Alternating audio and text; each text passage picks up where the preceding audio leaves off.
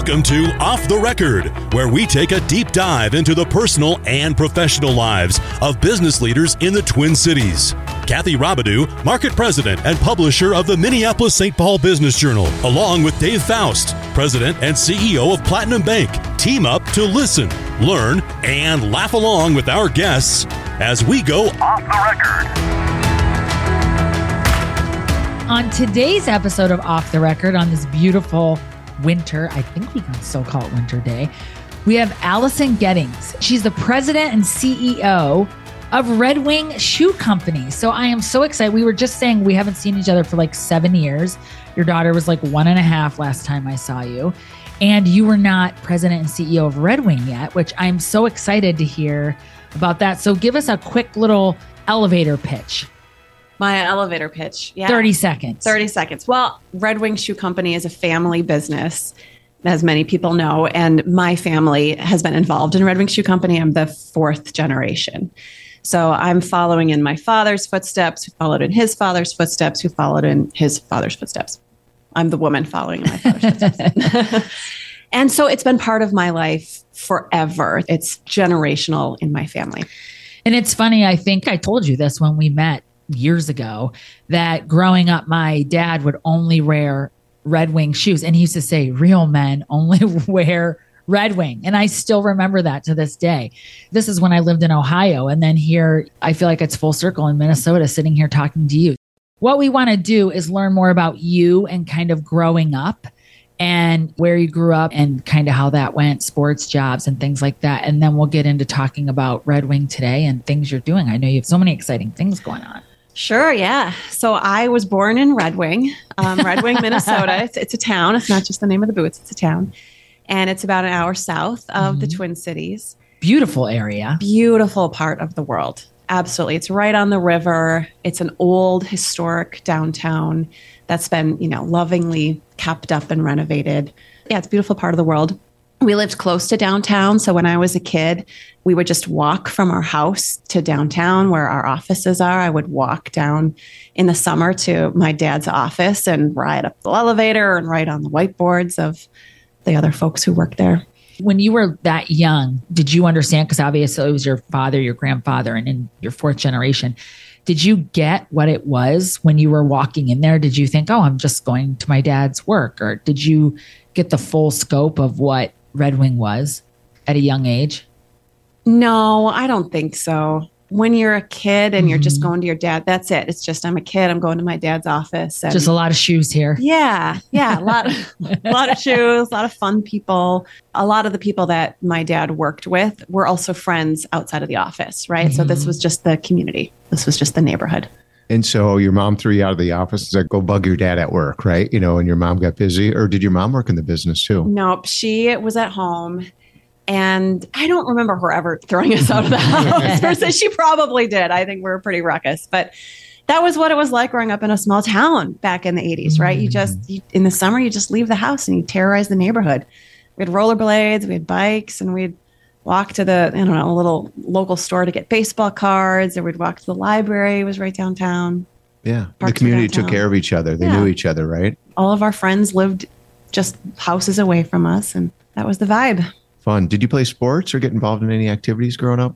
I was never so much into sports. I dabbled in a bunch of different things, but I was a theater kid. So I did music and theater. That's what I loved. Did you sing? I sang. We have a gorgeous local theater in Red Wing called the Sheldon, if you guys have been there. It's a jewel box theater. It's just beautiful. And so as a kid, I had the opportunity to engage in community plays on that stage, which was an incredible opportunity. Is there a play that stands out about you and your performance? When I was a little girl, I was in Our Town, the play Our Town, and I had one line, and it was great. Did you nail it? I nailed it. I was in the paper. You're in school, and then did you work at all while you were in school? We lived in Red Wing when I was little. So we moved when I was about 9 years old up to the country just outside of Hastings. And then I went to school in a few different places. I went to school for a couple of years in Hastings, and then I ended up at Hill Murray for high school. Oh, Dave's ears just perked up. He's like, wait, I what? graduated from Hill Murray. You did? Yeah. Oh, cool. Yeah. So I went to Hill Murray High I'm a lot School. older than you, but I did not play for hockey. a later episode. I did not play hockey. No, but I did the theater program there, which was awesome. They have a fantastic theater program. I think they still do. Yeah. I didn't work. My mom grew up having to work so much. I think she wanted to kind of protect that for my brother and I. She wanted us to have our childhood. So we weren't allowed to work outside of the home, but we had a lot of chores. So we grew up having to take care of the house, basically. Oh, I love that. Yeah. You're in school, so you're at Hail Murray and you have theater as your interest, and then you're getting ready to leave school. Tell us what that was like. What were your decisions? When you're that age, I think most people at that age have no idea what they're going to do in their lives, right? I was no different. I had not considered joining the family business at all. So there had been no conversation of that through when you were younger, high school or anything like, hey, Allison, what's the plan? No, my parents and my dad in particular wanted to make sure that if we ever went into the family business, it's because we really wanted to be there, not because we felt a sense of obligation to be there. That was important to him. And so we were never pressured, never talked about this is a path that, you should consider taking. So I didn't think about business at all. I was into writing. I was into theater. I really loved psychology. My mother at that point had gotten her master's in psychology and was acting as a therapist. And that continues to fascinate me today. And so I decided to go to St. Olaf. I wanted to study English and psychology, which I did. And I also really loved their study abroad program. So that was one of the biggest draws for me because I love to travel. So I went there. I ended up doing the global semester, which is, most people listening to this podcast are probably not looking at colleges today for themselves or maybe for their kids. It was a phenomenal, life-changing experience to do a study abroad, semester abroad with St. Olaf. What was life-changing about? Where did you go, first of all? And what was life-changing about it? We started in Switzerland. And we spent, 2 weeks at Switzerland. We went to the United Nations headquarters. And then we went to Turkey and we traveled. I was with a cohort of 24 kids, just so you're with the same 24 kids the whole 5 months that you're gone, plus a professor. And then the professor's wife came with us as well. So it's like you get really close to this group of students. And so, we went to Switzerland and then we went to Turkey for 2 weeks and we spent a week in Istanbul and then a week traveling through the countryside. And then we went to Egypt for a month. And we studied ancient Egyptology out of Cairo, which was just an incredible experience. And we went to India for a month and we studied the ancient religions that came out of India. So we went to temples and we traveled all throughout India. We spent a few weeks in China. So we spent a week in Shanghai and a week in Beijing. I think we had Christmas in Beijing. We went to who hasn't, right? So, this sounds much different than my husband's St. John's study abroad program. So here you had been in Red Wing and then Hastings, these small areas. And then you said it's life-changing. That exposure, tell us about that. Like you said, it was life-changing and how that kind of set you for what you did next or what you decided to do. I feel like I should finish. So we did a month in India and then also a month in Hong Kong and a month in South Korea. And for me, I grew up in a family that lived very comfortably, right? And my family felt it was very important not to ever, showcase that they had enough money to buy groceries or whatever. But we didn't have to worry about money when I was growing up in my family. And so I didn't have a lot of exposure to how different people lived per se. And traveling to countries where there's just an incredible wealth divide, right? There's a wealth divide here in the United States for sure. But in places like India, we went to the slums and we got to see what that was like. And we talked to people who had such different life experiences from a religious perspective, from a wealth perspective, from a, cultural perspective. The cuisine that you eat is so different from what we have here in Minnesota or what I grew up with in Minnesota. We didn't eat Asian food when I was growing up. Casserole. Yeah. We had pizzaghetti, chicken and potatoes. And that was fantastic. So it was just a really eye-opening experience for me to be able to see how people live differently than what we have here. So you decided to do that on your own, or did you get nudged that way? And what were your expectations when you were getting on the plane to the first destination? I was not nudged. This was all me. I loved travel. And we traveled when I was a kid. So my parents took us places growing up for sure. So I think I had that itch, and I still do. I love to travel. I love to experience new things. And what were my expectations on the plane? I think part of it is just nervousness.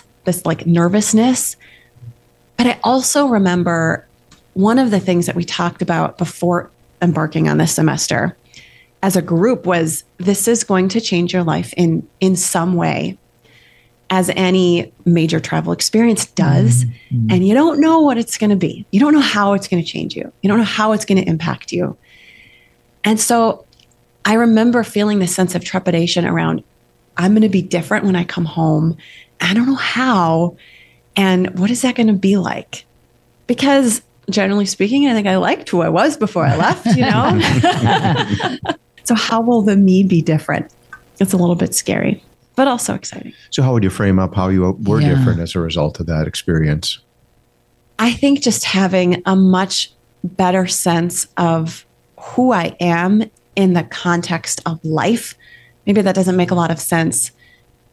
But I think a lot of us know when we're faced with a lot of new experiences where we're in uncomfortable grounds because it's unfamiliar, and we're navigating new friendships with people. We're navigating new cuisines. And if you're living in India for the first time and all you've ever had is Midwestern food, right, that in and of itself is a life-changing experience, with the spice. You get home, and how do you feel it really shaped your next steps? For me, I think it was a lot about building confidence that I can go through hard experiences, that I can be exposed to a lot of different things. And it's just an opportunity to get to know myself better as I'm faced with, whatever it is that life has to throw you. But then there's also an element of understanding and compassion for the fact that everyone has a different journey on this life. So even my fellow students were coming at this from a different place, and their experience with the global semester was different. And then people who traveled with us, the tour guides, the teachers, the people that we met on the street who, were friendly to us or not friendly to us, those stories stay with us.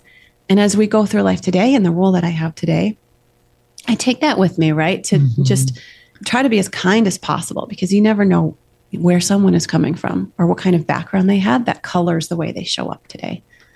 So that was what semester in school or year? What year? I was a junior. Okay, so my first semester of my junior year. You show back up on campus. You probably see it in a whole different light, right? You're looking at it through a different lens. What were you thinking about what was next, as you enter the senior year, kind of what's beyond that? What was going through your head?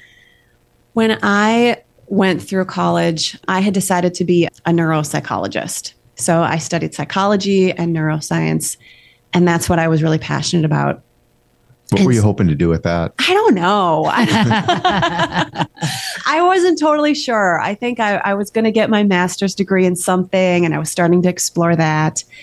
And I remember having an experience where I was doing a research project. So my senior year, I was doing an independent study with my advisor. And we were studying the effects of alcohol on the mu receptors in the brain. So like how alcohol affects the pleasure sensing aspects of your brain. I don't know what it is anymore. And I did studies on mice. And this was so traumatic for me. I spent my senior year in the basement of the psychology building there, Holland, by myself with mice. I'm not going to go into the details, but it was she starts naming them. I can't do this. Come here, Henry. Let me see your reaction. It does not end well for the mice. And so I had this existential crisis of my whole life. I'm in the sciences. I'm studying psychology. I'm going to go off and, get my doctorate and my master's in something on this vein. And I said, I can't do this. This is not for me. I can't do this. I want to work in a team. I want to have more of a collaborative environment. And who knows? I think, a lot of people in psychology can have that. But it flipped a switch in me where I said, I need to do something different with my life. And what am I going to do? And I literally had no idea. I felt like the whole world was now this ocean of opportunity, and it was super overwhelming. And I had been dating my now husband, And I remember sitting down with him and he's like, you should go into the family business. And I'd never considered it before. This was never on my radar. But I thought, I want to do something where I can impact people. Like I want to do something where I feel like I can live a purpose, where I can make a difference in people's lives. And I think my father had the opportunity to do that, right? Because you're in a seat where you have a lot of influence. And so that was the first step for me. Tell us about that conversation with your dad, how it started. And do you remember the conversation? I will never forget it. Yeah. Did you talk to your mom first? That's what usually. No. Okay.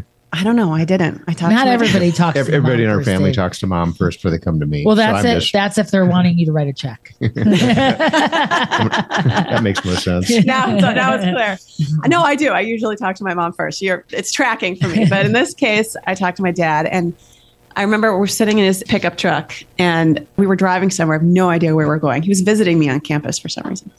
I'm sitting in the passenger seat. He's sitting in the driver's seat. And I was like, I just have been thinking a lot about what I want to do with my life. And I think I want to go into the family business. And he had tears, you guys. He had tears because, I think for him, he was really thinking through, what's the next chapter for this company? And what am I going to do? And that you came to that on your own, right? Not from him saying, hey, bumping you, saying, do you want to do this? I can just imagine you coming to that decision on your own had to be super meaningful for him. Yeah. Yeah. So it was just lovely. And so we talked about how would I get there and what the expectations would be. And I decided to take a year off of school and not go right into the business. So I worked for Pacer Center, which is a nonprofit that helps kids with disabilities. That was an amazing experience as well. Phenomenal organization, if you haven't heard of it. And so I took a year off. And then after that, I went right into the business at the lowest rung and worked my way up. Tell us about that decision of coming in, and what was that position, where you started, first day, here you are coming in, and they're like, oh, it's the boss's daughter. I know. Actually, so Mark Erdahl, who I followed, he was the CEO before me. Yep. CEO before me. He worked as the vice president of our global business at that time and of strategy. And he was the guy that my dad pointed to and said, work with him. He'll help you figure out, where you should start in the company. When I first started talking to him, you guys, one of the opportunities was, well, we have an office in Amsterdam, and I'm sure that they have, need for something. I'm like, oh my God, that'd be amazing. This is great. I'm going back to my global experience. Oh my gosh, best job ever. That role did not pan out. I don't know. They did not need the chairman's daughter there for whatever reason. So I started as an associate project manager working in the product development world on a brand that no longer exists called Comfort Casuals. It was one of our failed endeavors at Red Wing Shoe Company. I navigated spreadsheets. I ordered samples and tracked samples and made sure everybody had what they needed to get product launched. So it was tedious. It was a lot of data. It was a lot of figuring out on my own 2 feet what needs to be done tomorrow to get where we need, to be successful in that role. So were you gaining a love for the family business at that time, or were you saying, hey, this might not be exactly what I want to do? It was a tough few years, and tough in the sense that, like any 20-year-old, I'm doing grunt work, which is exactly what I should have been doing. It was the right place to start. That doesn't mean that it was fun. And I worked with a lot of people who were a lot older than I was. And so I had this idea, when you're in college, you have this idea of like, I'm going to go to happy hours and, we're going to go out with my coworker. There was none of that. There was no, social hour after work, because most people were where I am today, where they're like, okay, I got to go pick up the kids. Yep. Got my life. It was fun for sure. There are just amazing people who work at Red Wing Shoe and who did back then. It looked a lot different. So was it fun? Was it like an amazing experience? Yeah, it was an amazing experience. And I have lasting relationships with people who I worked with back then who are awesome. I love that. So there was no like, who's going to be next person up in this seat in the company, or those kind of decisions, or those kind of wranglings, or, who's the successor, right? I mean, it was never clear that I would be the next CEO. We've had a couple CEOs who weren't part of the family, who came after my dad when he retired. So it was never a sure thing for me. I think one of the things that my dad always said was, we'll see how it goes, right? You really have to prove yourself. You have to work through the business. He suggested that I go to business school. And so I got my MBA at Carlson. So this, from a young age, from the time I was in my 20s, this has been something that I had my eyes set on and that I worked really hard at achieving, but never. It was never assumed. It was never assumed. Yeah. Okay, so you're in there and you're doing product things and spreadsheets and all this. And then tell us about like next steps and where you moved on from that role. Yeah, one of the just incredible opportunities that I had as being a family member is I was able to move through a lot of different parts of the organization. So there was always an eye toward, what do I need to learn if I were going to take on the CEO role? What parts of the business would I need to be exposed to? What relationships would I need to build? What skill sets would I need to have? So from the time that I started, there was a plan for, where would I move next?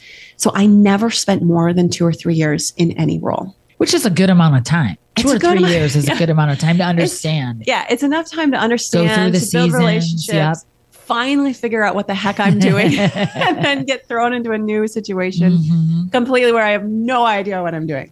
That's something that I've become really comfortable with. I started in as a project manager, and then I worked for our Vast brand, and I became more of a product manager. So I worked on the product themselves. I worked with designers. I would go on development trips to our factories overseas, which was an amazing experience.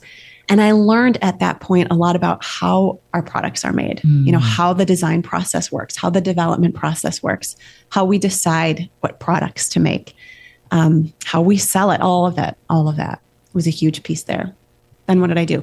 Then I left. I left the business. I don't know if you knew that, but I left the business for almost 3 years. No. Yes.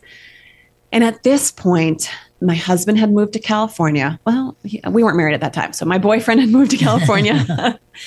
And I was really unsure of, is this something that I want to do for the rest of my life?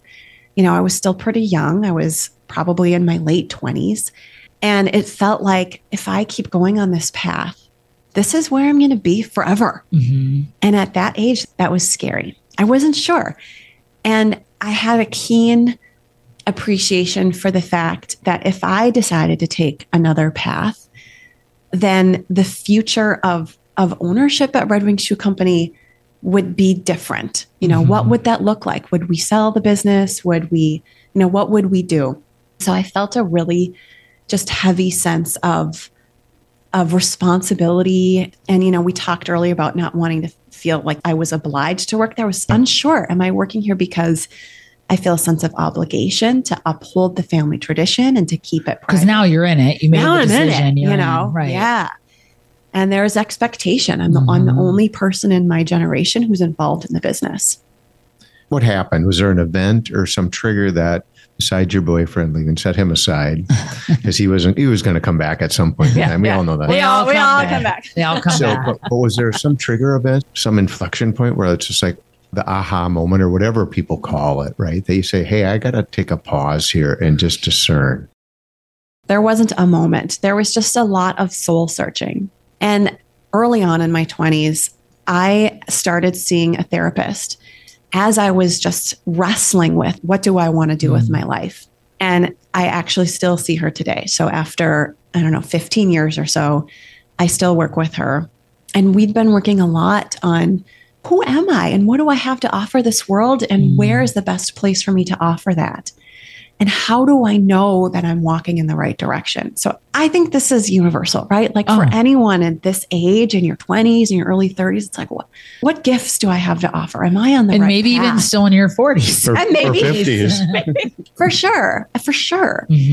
And so that was a lot of what I was wrestling with. And I came to this conclusion that I would never know if I didn't take the step for myself and try to do something on my own. And so I decided, I became enamored with the idea of starting my own business, and I started my own footwear business. A competitor. It was not a competitor. There was no one else. Blue Wings. Blue Wing. No, I made women's specific footwear that was fashionable, but also not super expensive and high quality, right? Because it's like, God, I can't find shoes that fit really well, that are comfortable, that, someone in my age would want to wear, but that I can also afford. So this was the sweet spot that I was trying to make. I had this conversation with my dad again. I'm sitting down with him, and they lived in California at the time, and we were walking down the beach. I was like, Dad, I got to tell you something. And it was so hard, so hard. And he was amazing. I mean, I think he just got it. And maybe it's because he never did that himself. I don't know. He was so supportive. He just said, Allie, you got to do what you got to do. And I still love you, and you're still my daughter, and how can I help? And he did. He was my backbone as I went off and tried to do my own thing. He supported me financially. He supported me emotionally. He gave me advice. He offered connections to help me get going. And back then, you guys, I thought this was going to be the thing for me. Like I was going to be the next Tory Burch. There's still time. Yeah. There's still time. Yeah. There's totally time. Who knows? You do this, you leave for 3 years. And then tell us a little bit about that process. And then what made you, obviously, we know you're back. Yep. You came back, you boomeranged. Tell us about that decision then and kind of that process of being an entrepreneur. This was an incredible few years of my life because I had to do everything by myself. And so I had to learn business. I had to learn about how to create a brand, how to build a website, how to fulfill logistics, how to make product. I mean, I didn't go to design school. So I hired a design team. I had to find a factory, and I literally got on a plane. My husband came with me and went to port. People don't just like pick up the phone if you're a manufacturer. Right. So we went to Portugal and like showed up at doors of factories and talked about, this is my dream. This is my vision. This is what I want to do. So I had to find a factory. I had to figure out how to import shoes into the United States and then sell them. I mean, there were so many disasters. What was the name of the company? It was called Allie Marie. Allie Marie. Allie Marie. Yeah, I still have boxes of Allie Marie shoes.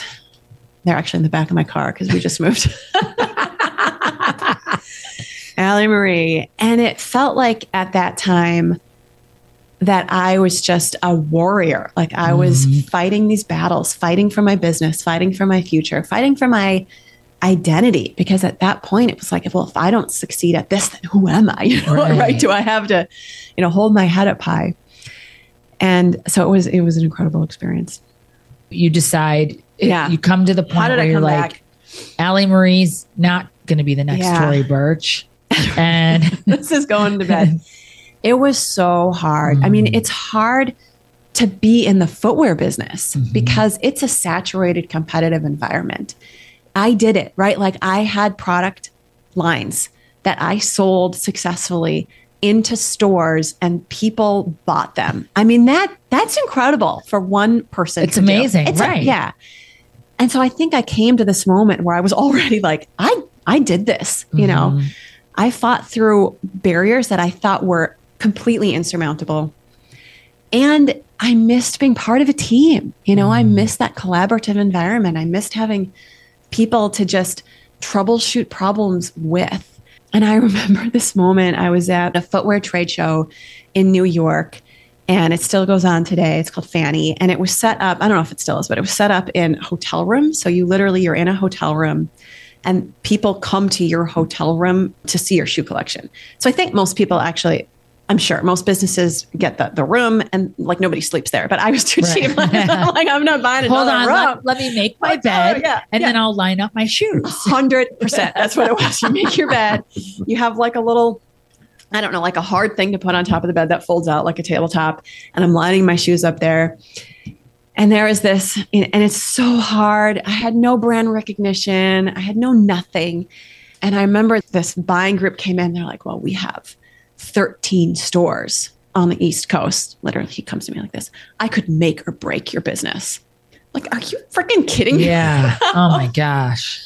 I could make or break your business. I thought, what am I doing here? Because we have this amazing company, Red Wing Shoe Company, that's been around for 100 years. And I have this amazing opportunity to work for that business that has brand recognition, that has a team of amazing people, phenomenal culture. And I thought, boy, I'm in the wrong footwear business. I'm in a hotel room. I'm in a with hotel this room. guy telling me I can make or break What it. am I trying to prove at this point? You know, What'd you say to him when he said that to you? I don't remember. I think I was just gobsmacked. I was like, okay. I mean, I'm not one for quippy comebacks. I remember having a meeting with our head of our heritage business at the time. And one of the other things that was going on is it was actually just really expensive to import products into the United States. And so I was thinking, well, maybe instead I'll make products in the United States because it might actually be cheaper at that point.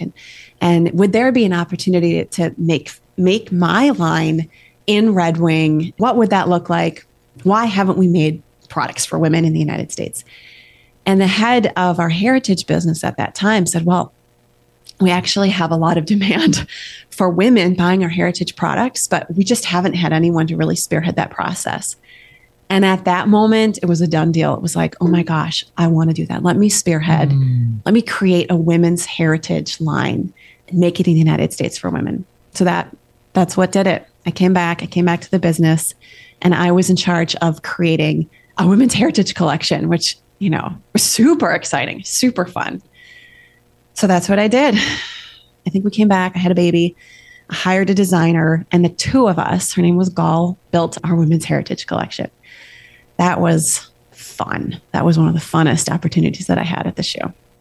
I love that. You come back. Allie Marie it's dead. Put away. We put it to bed. In the trunk of the car.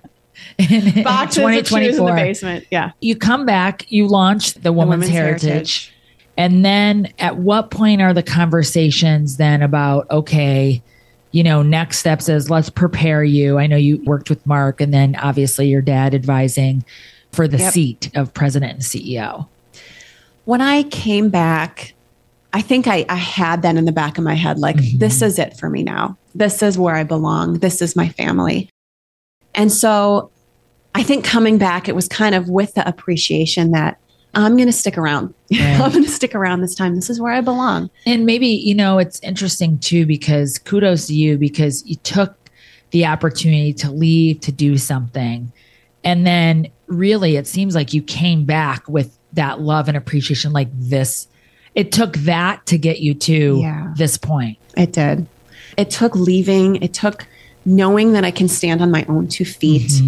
And just the transformation that brings, right? You know, going back to the resiliency and the confidence of thinking that you're going to fail, of reframing your perception of who you are in this world. That did that for me, right? And so when I came back, I was a different person. And, you know, in terms of having the conversations, and the conversations picked up again. And what would I need to learn? What do I need to do? But starting the Women's Heritage Collection was a natural next step because I had a love for it. But I also had experience in selling and building women's footwear in the United States at this point. You know, not experience with a huge brand or anything, but I knew how to do it. I knew the stores. I knew the consumer. And so it was a role that I was suited for, you know.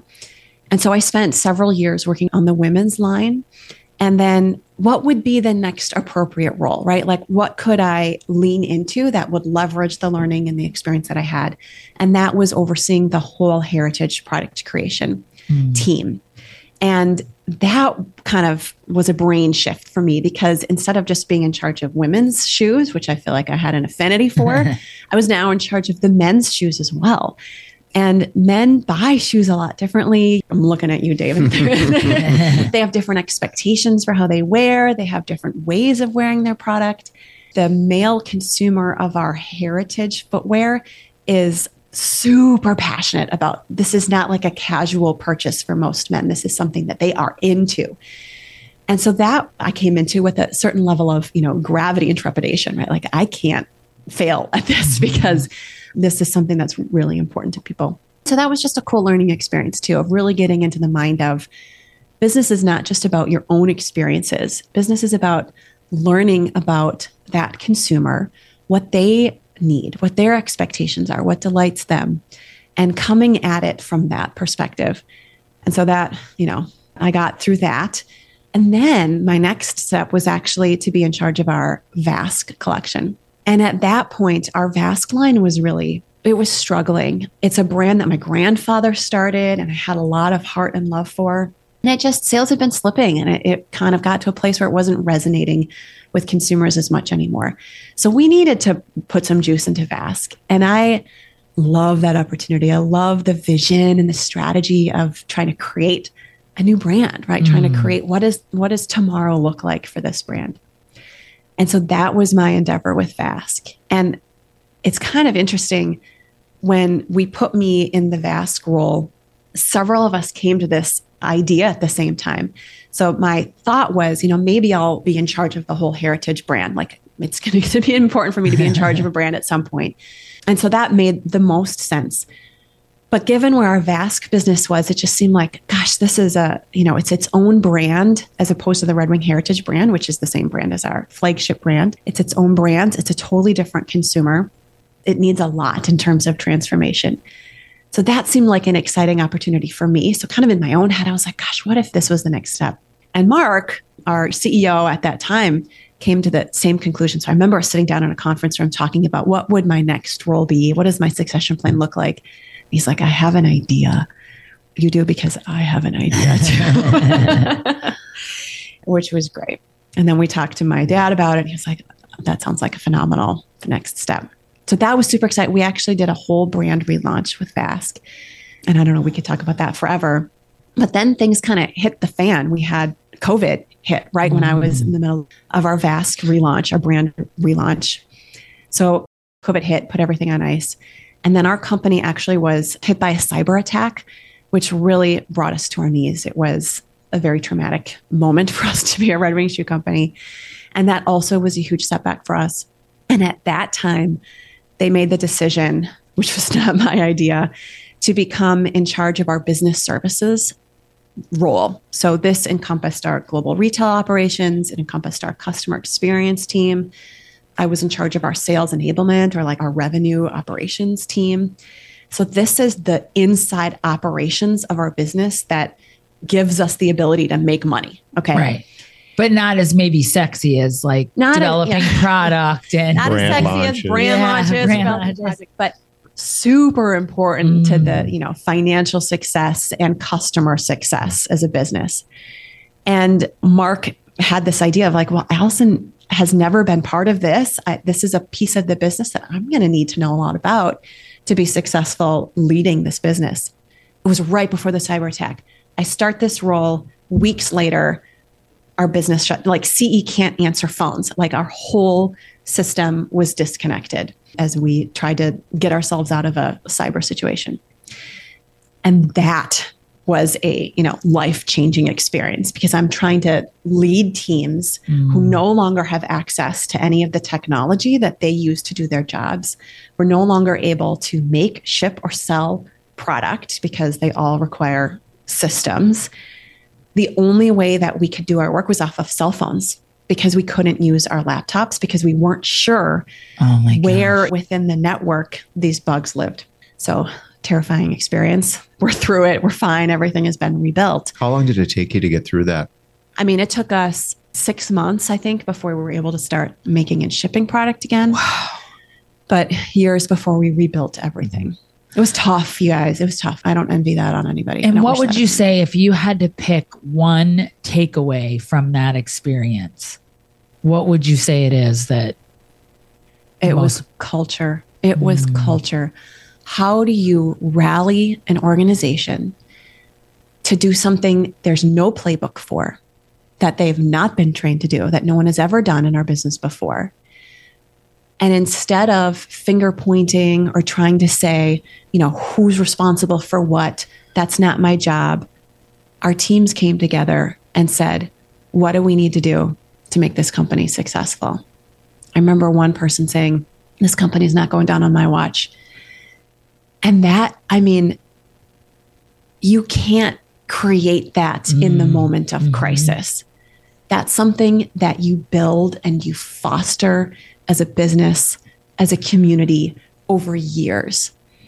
And that is what brought us through the double crisis of COVID and a cyber attack, with our employees who had to, weekends, nights, how do we get this thing back up and running? And our customers and our partners who we have longstanding relationships with to say, I can't ship you product. I can't pay you tomorrow. How are we going to get through this together? That's what brought us through. It was the culture. Wow. So then right after that, you became the CEO. Talk about that move. Yeah. And were you ready for it? Or did you feel like there was still you weren't quite up for it? Talk about your feelings and I don't know if you're ever ready for this position. It's so different. But so after I did the business services role, I became president. And I was president for, 6 to 9 months. And then I had a baby. So I got pregnant again. I was president while I was pregnant. I had a baby. And is this how it went? Yeah. When I came back from maternity leave, I was CEO. I think that's how it went. Maybe don't recommend. It's really hard to take on a new role with an infant. That's tough. But that also, don't let any good crisis go to waste. I wouldn't say that it's a crisis to be a new mom and in a new role, but it's hard. But that also gave me such an appreciation for people show up to work in different ways. You've got different stuff going on in your life, whether it's a newborn or you're taking care of a parent or something happens in your life that requires you to be a super person, a super mom, a super woman, a superman in a different avenue of your life. And how do we meet people where they are when they go through those moments? I like to say sometimes the business shows up for you and sometimes you show up for the business, right? And in that moment, I had to do both, right? Like I had to show up for my family. I was breastfeeding. I had to pump and, be on a schedule that I could not control to keep a tiny human alive. And I had to be in board meetings and travel and be CEO, be the person to make the decisions.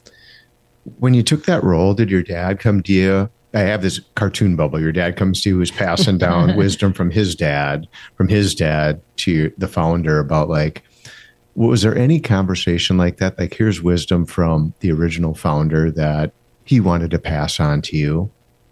I don't know about from his dad or the original founder. He didn't know his grandfather. His grandfather died before he was born.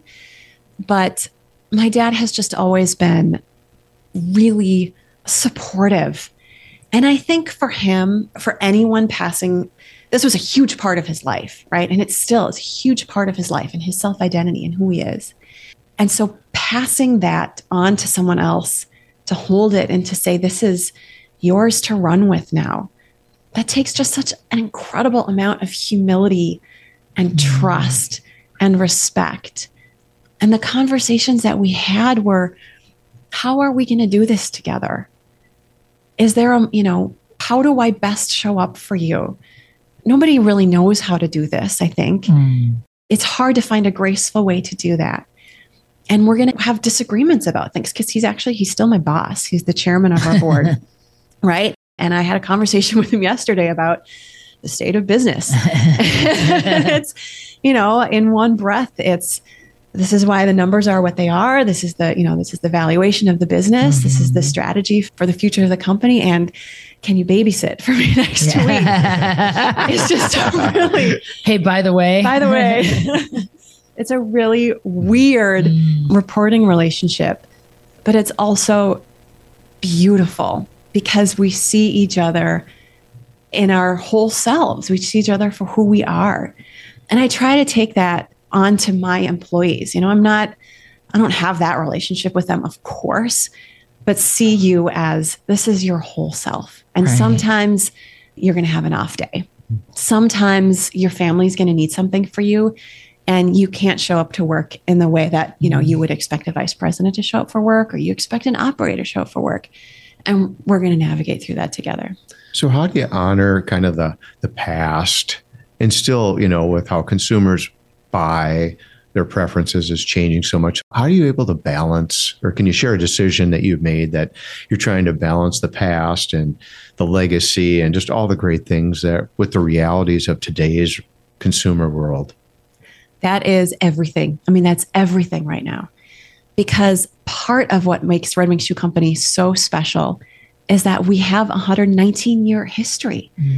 Everyone has the story of their father or their grandfather or their family from generations ago wearing Red Wing boots and the experience that they had and what it meant for them in their lives.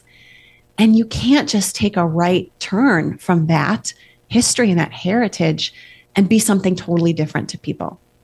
So the work is, how do we honor who we are? How do we honor our past and do that in a way that remains relevant and valuable to people today and to people tomorrow? And so these are conversations that we have all the time.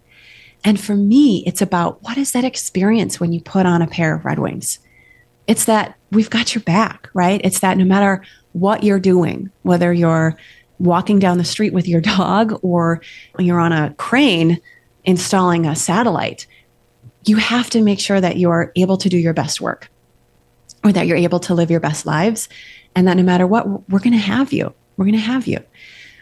And so that is something that's enduring, right? That's something that no matter what decade you live in, everyone's going to need boots to wear, right? Unless we live in a Wall-E world where people are no longer walking. That's an enduring service and experience and product that we can provide to consumers. But the way that people are shopping and the materials that we use or the technology that we use to make those boots, that has to continue to change. And so that's where we can continue to be really innovative and to offer people a new way of shopping or a new experience. Like in our Red Wing shoe stores, we have what we call the UFX, a new fit experience where you can walk across a scanner and get, like a 3D scan of your foot. And that's super cool. Our competitors don't have stores as you know, they don't have 700 stores across the world, but they also don't have the ability to, walk across this foot scan and have a 3D scan emailed to you immediately, and then be able to link that back to, well, this is the best shoe for you based on the shape of your specific foot, and then a 3D printed insole based on your foot. So those are ways that we can continue to innovate. That's super cool. Well, they make me taller.